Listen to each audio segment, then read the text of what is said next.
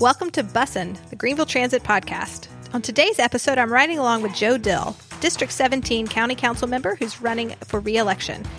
He is running against Joey Russo and Cheryl Gornero. Both of them have previously recorded episodes, so feel free to listen to those as well as you're trying to make up your decision on who you're going to vote for next week in the primary. And please remember, this is an important primary. We need everybody to vote because it matters for the future of Greenville. Enjoy the episode. Today, I am riding along with County Council incumbent Joe Dill, who's currently running for re-election. So, Joe, welcome to the podcast. Right, thank you. This is exciting. I don't get to do this every day. I know. This is really a lot of fun. So right now, we're riding on the 503 up towards Furman. And what I would like to start asking, what are your memories of riding the bus, Joe? Did you ever ride the bus as a kid or as an adult, maybe live in other places? Or what's your experience been? Well, I was raised on riding the bus to school after I got into middle school, and we rode the bus to school. There wasn't anything such as your mama and daddy carrying you to school. You either walked or you rode the bus. Mm-hmm. And I've been to other towns, Atlanta, Chicago. I've been to Detroit. I've been to New York City. I've been to Boston, other places where they have tremendous transit systems that really work well. Yeah, and it's amazing where you can get to on a bus in those kind of systems, right? It's pretty impressive. Well, without the bus system in those towns, you wouldn't be able to get around because you couldn't carry your car with you. Somebody else would be driving your car if you parked it in a parking lot. Yep, that's true. Well, I'm glad to have you here today on the bus. We're going to talk a little bit just about, the upcoming elections. We've got the primary coming up next week. And I wanted to give you the opportunity first to let us know, why is it that you're running for re-election? Well, the reason I'm running, I've got so many things that I have started doing that are not finished. And I feel like once I'm able to accomplish those things that are in the mill right now, then, I can probably take a rest. But right now, I've got so many things going on that need to be finished. I need to finish the Haygood House, the Campbell Covered Bridge, also things that I've been working on about development for years that need to be finished. And without my vote, I'm afraid that they won't happen, that the developers will just not let them happen. Mm-hmm. And that's why I'm running again. I want to see things that I've started. I want to see them finished, and I want to be a part of making them what they need to be. Yeah, drawing things to conclusion. Yeah, drawing them to conclusion. Okay. Well, one of the things that I know that's in front of the county council right now, that you talked about growth and development and all that, is the UDO. So you guys are about to be in the process of reviewing all those documents. The first draft of that first module's out, and the second and third are going to be, out, and the drafts will be out later this summer. Have you had an opportunity to look over any of that stuff, Joe? And if so, what are your thoughts? Okay. I'm chairman of the Planning and Development Committee, and it was under my leadership that we started the UDO, and it's a necessary thing, and I've been involved in the development all the way through the process. We're reworking some of the stuff right now that was in the original draft so that it will better fit the way this community is developing. Okay. And see, developers need to know exactly where the boundary lines are. Mm-hmm. What can I do as a developer to develop a piece of property? And the property owner also needs to know where the boundary lines are for them to be able to develop their property.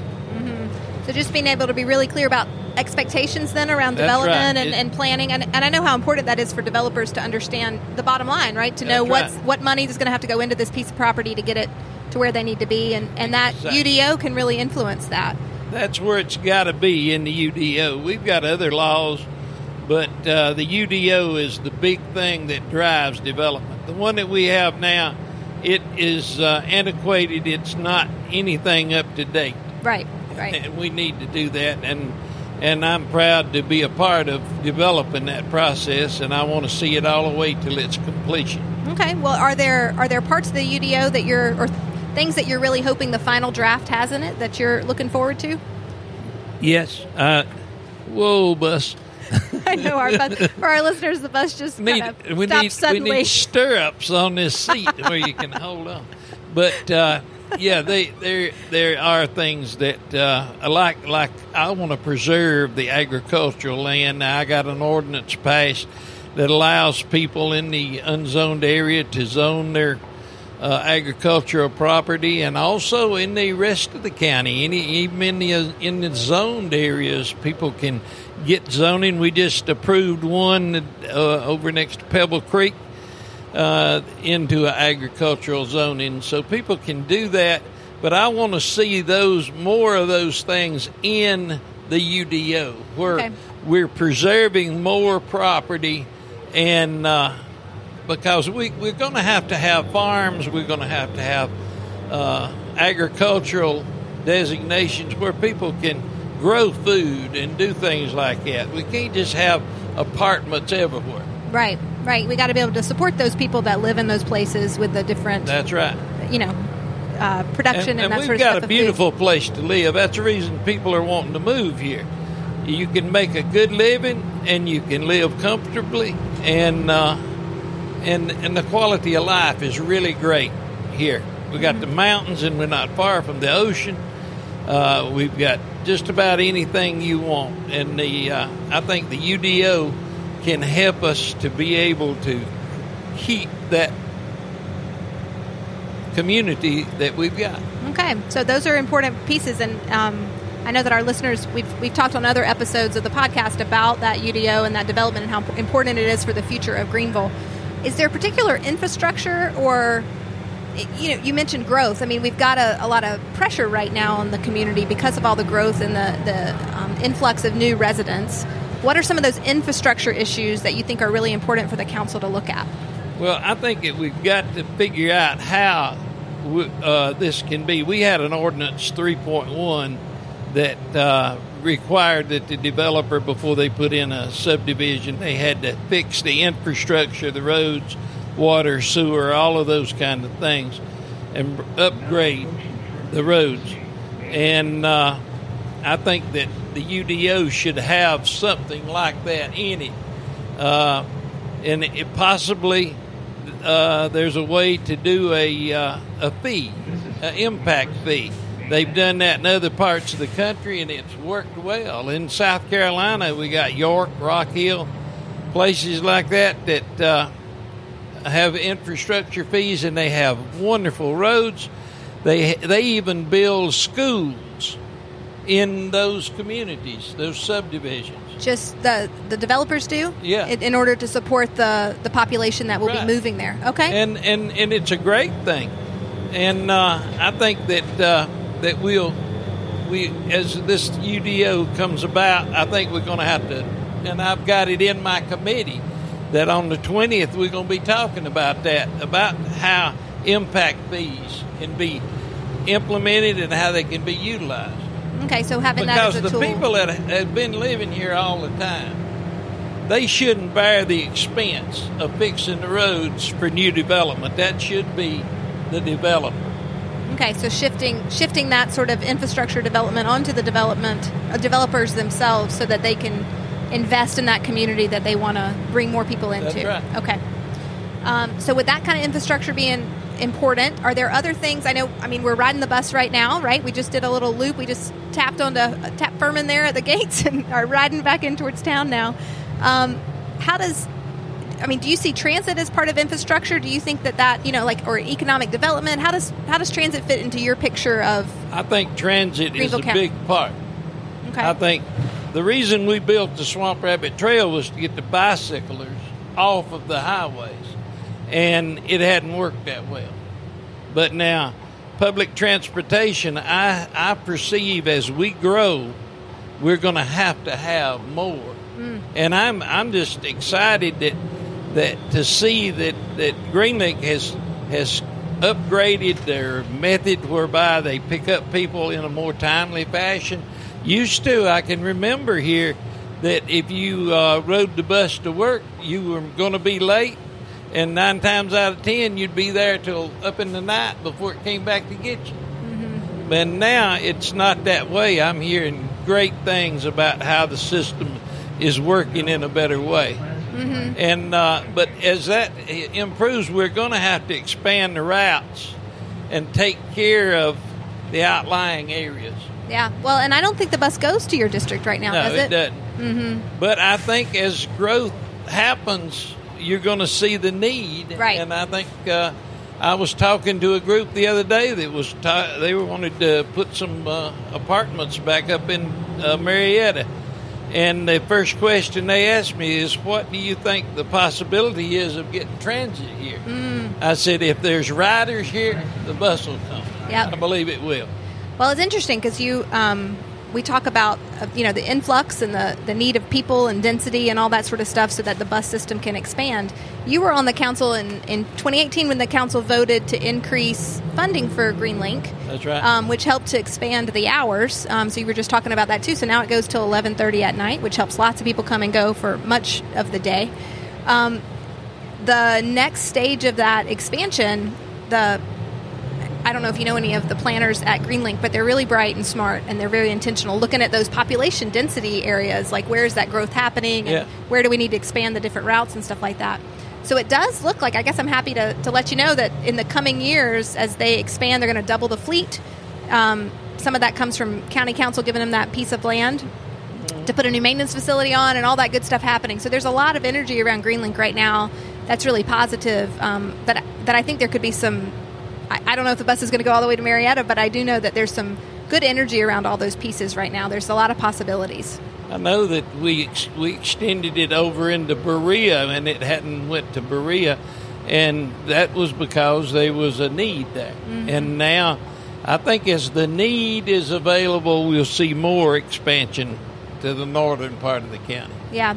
Do you feel like, I know that the county council helped with some of that funding for local match. So at the time, right before the county council voted to do that, I think it was right under $4 per capita investment. And then now it's right above $8. I just did that stuff this week, got the new data from 2020. It's $8.11 per capita now that's being invested. So it's more than doubled just by a little bit. But we're still below a lot of our peer cities in the region, which is hard because I know what you were talking about, those great cities that you've ridden the bus in. How do you manage that tension between, you've said, the enthusiasm you would have for bus and expanded transportation with the other things that you've got on your plate as you have to make decisions as a council member? What is it that you do to help manage those priorities financially? Well, the thing that you got to do is be able to make a decision of, do you fix the roads or do you expand the bus service? You got those things have to work hand in hand. You can't separate them out. But I know it's hard in some people's minds to say that we can't spend the money on the buses because we need to spend money on the roads. But we really have to be looking at all of it in the same vein. I mean, one's got to. I know, and another thing, the need. You got to look at the need. Like 276 is full of potholes, but the state's getting ready to pave it. And the reason of those potholes is because of the traffic, the constant traffic on 276, 25, White Horse Road, all of those things. And the more of the need to ride the bus creates ridership and thereby causes all of us to have to spend more money on it. Just like we're working on the hospital at North Greenville trying to get it open, the emergency room open back up because they shut it down. There wasn't enough users. Right. And the same way with the buses. It's easy to rationalize giving more money to the bus system if a lot of people are using it. Yeah, I think you're right. It's easier to persuade the community as a whole that this is something we need to invest in when we see all the individuals that are using it all the time. But I think the cost of vehicles, the cost of buying fuel and operating vehicles in this part of the country, as well as anywhere else, is going to drive people toward looking at public transportation. Yeah, I know that's going to be a big pressure right now. One of the highest use times of Greenlink, which it wasn't Greenlink then, it was Coach Line or something like that, but the group that was doing the buses at the time was right after World War II. So it was all the pressures with the fuel cost and all the rationing and all that sort of stuff, and we were more compact then as a community, so it was easier for the buses to be really efficient. But that was the highest use, and then it flipped when we started to the interstate, expansion and that sort of stuff, and everyone wanted to get their cars, right? We started building the GI Bill. We had all that stuff like that with the neighborhoods. We expanded out to suburban kind of groups. So it's interesting to see that growth. It's kind of like a rubber band. We kind of spread out. Everybody wants their space, and now we're filling it all in with so many more people that are moving to the community.